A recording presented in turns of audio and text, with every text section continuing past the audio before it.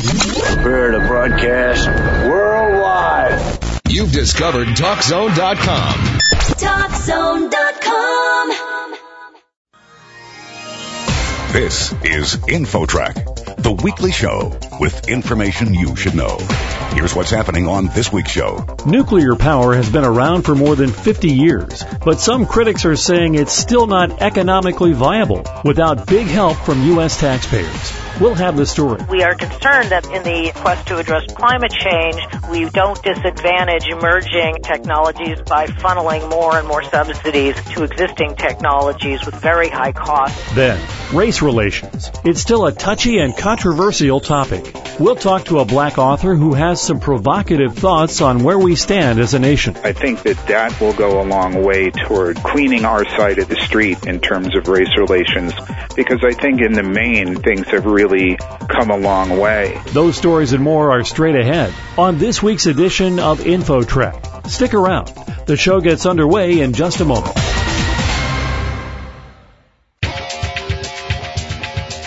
InfoTrack, the weekly show with information you should know. Welcome back to InfoTrack. I'm Roy Mackey. Growing concerns over greenhouse gas emissions and the cost of fossil fuels have created a surge of new interest in nuclear power. But although there are many pluses to nuclear energy, there is one serious downside. With a surprising look, here's InfoTrack's Taryn McCall. Taryn? Thanks, Roy.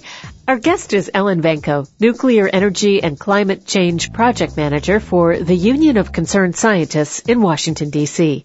They recently produced a report criticizing government subsidies to the nuclear power industry. Welcome to InfoTrack, Ellen. Thank you very much.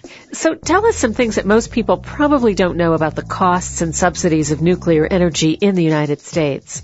Well, I think most people forget that when nuclear power was first established in this country, it was a project and a technology invented by the government. So automatically the industry got a leg up. And then the government helped finance the development of the technology and helped make it commercial. And they subsidized the commercialization of the first generation of reactors. But despite that support, what happened was reactor costs were greatly underestimated.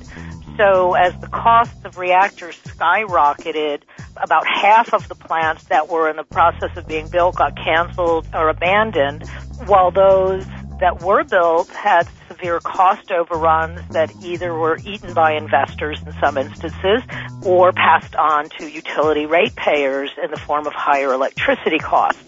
But then we had something called competition introduced into the electric industry in the 1990s, and because some nuclear plants were still way above market cost in terms of selling their power competitively, state regulators allowed the utilities to collect stranded costs, i.e. the above market value of those plants, from utility ratepayers. So in one form or another, the industry has been recompensed or protected from those above market costs by subsidies in advance of building since its inception. France is often cited as an example of the potential because they generate nearly 80% of their electricity needs from nuclear power. How does it work there? Well, in France, the nuclear industry is government-owned. So it's a little unclear as to what the economics of nuclear power are because research and development and construction are all arms of various companies owned in majority part by the French government. The fact is, nuclear power is a socialized industry in France. But is it not true that every energy source gets some form of subsidy? Well, I mean, oil and gas industries have been receiving subsidies for about 100 years. So has the coal industries. And new renewable projects are also receiving subsidies that were recently implemented by the federal government. So you're exactly right. The problem is, when do we stop? Do we keep piling more subsidies on technologies, especially mature ones? I mean, nuclear power has been around for 50 years. You'd figure that by now, if it was going to be commercially viable, it would be. Yet the industry and its friends in Congress want to keep piling more subsidies on the industry. They don't want to reduce subsidies for oil and gas or coal. So we keep seeing this pyramiding of government support that masks the true cost of all of these technologies. Several of the main risks that taxpayers help subsidize and mask the true cost of for nuclear power are unique to nuclear power and don't exist anywhere else. And that's the issue of long-term waste storage and disposal, It's the issue of plant decommissioning. When plants stop running, they're going to be highly radioactive, so those plants and materials need to be sequestered along with the waste. And then you have the risk of accidents, and you have the risk of nuclear proliferation, which means that where nuclear power and nuclear waste is available, there's the risk that somebody could take it and use it for harmful purposes. So would you like the government basically to clear the decks of all energy subsidies, or are you only interested in the nuclear subsidies? No, we're interested in a level playing field being established for all low-carbon technologies. Right now, the most cost-effective thing we could do to reduce our carbon footprint and increase our energy independence is to vastly increase our energy efficiency in this country.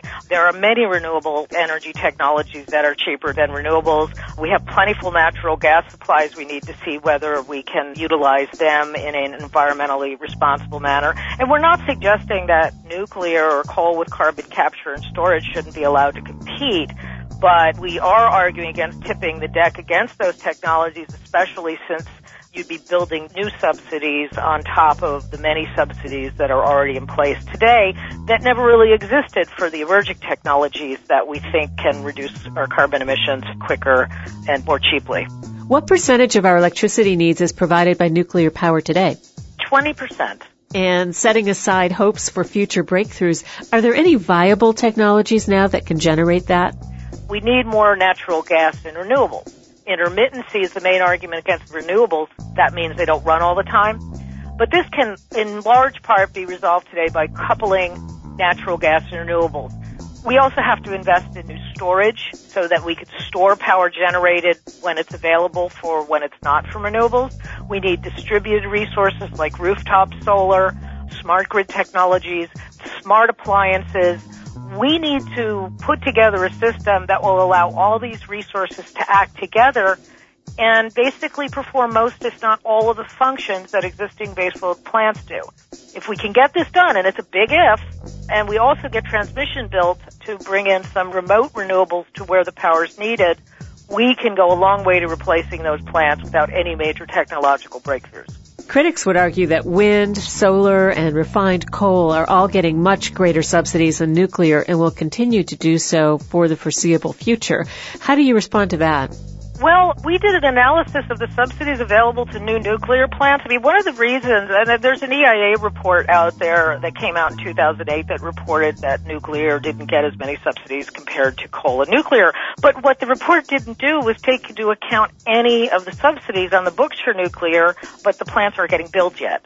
So it only looked at subsidies going to plants that are being built. If you look at the plants that will be built, and you look at the subsidies available, especially to the first half dozen or so, you're looking at a $5 billion reactor. So in terms of nuclear power, if you look at what they will get once they start getting built and start producing electricity, I mean, they shouldn't get subsidies in advance of actually being produced.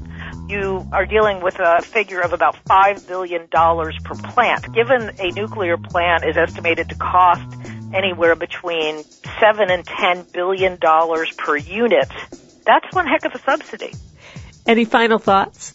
Well, we all know climate change is critically important. The Union of Concerned Scientists, which I work for, has never argued that nuclear power should be taken off the table, but we are concerned that in the quest to address climate change, we don't disadvantage emerging and clean and lower-cost energy technologies by funneling more and more subsidies to existing technologies with very high costs that could lock us into a very expensive energy path when there are cheaper options available.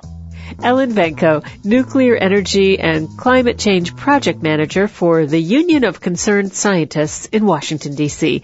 Ellen, is there a place where our listeners can learn more online? Yes, UCSUSA.org. Well, thanks for joining us on InfoTrack. Thank you. I'm Taryn McCall for InfoTrack. Up next, some say America has a racial obsession. Are we making progress? In a moment, a frank discussion on the politics of race. There's more InfoTrack coming up. Stay tuned.